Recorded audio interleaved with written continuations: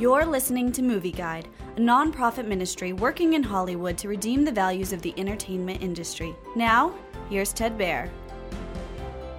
Redeeming Love tells about a woman forced into prostitution at a young age, but rescued by a Christian man who shows her true love. Angel grows up in prostitution and has been abused by every man she's met. When Michael, a farmer, calls to God for a wife, he believes that God tells him to make Angel his wife. One day, Angel is beaten. Michael hears God telling him about it and runs to her side. He pays off the brothel and takes Angel home. After Angel recovers, she runs from Michael. Will Angel ever trust Michael? Will she come to know God? Redeeming Love is based on a book by Francine Rivers, loosely based on the biblical book of Hosea.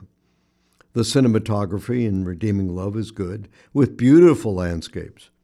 The movie could have been edited to have the audience understand the issues rather than showing them. The movie has some powerful metaphors of true love in a committed married relationship. Despite this, audiences must sit through unpleasant scenes, including rape, abuse, prostitution, and child abuse. Movie Guide advises extreme caution for Redeeming Love. Movie Guide works to protect you and your family from the negative influences of the media and is also working in Hollywood to redeem its values from a biblical perspective.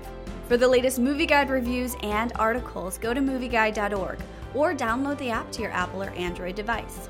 You can also subscribe to the Movie Guide podcast on iTunes.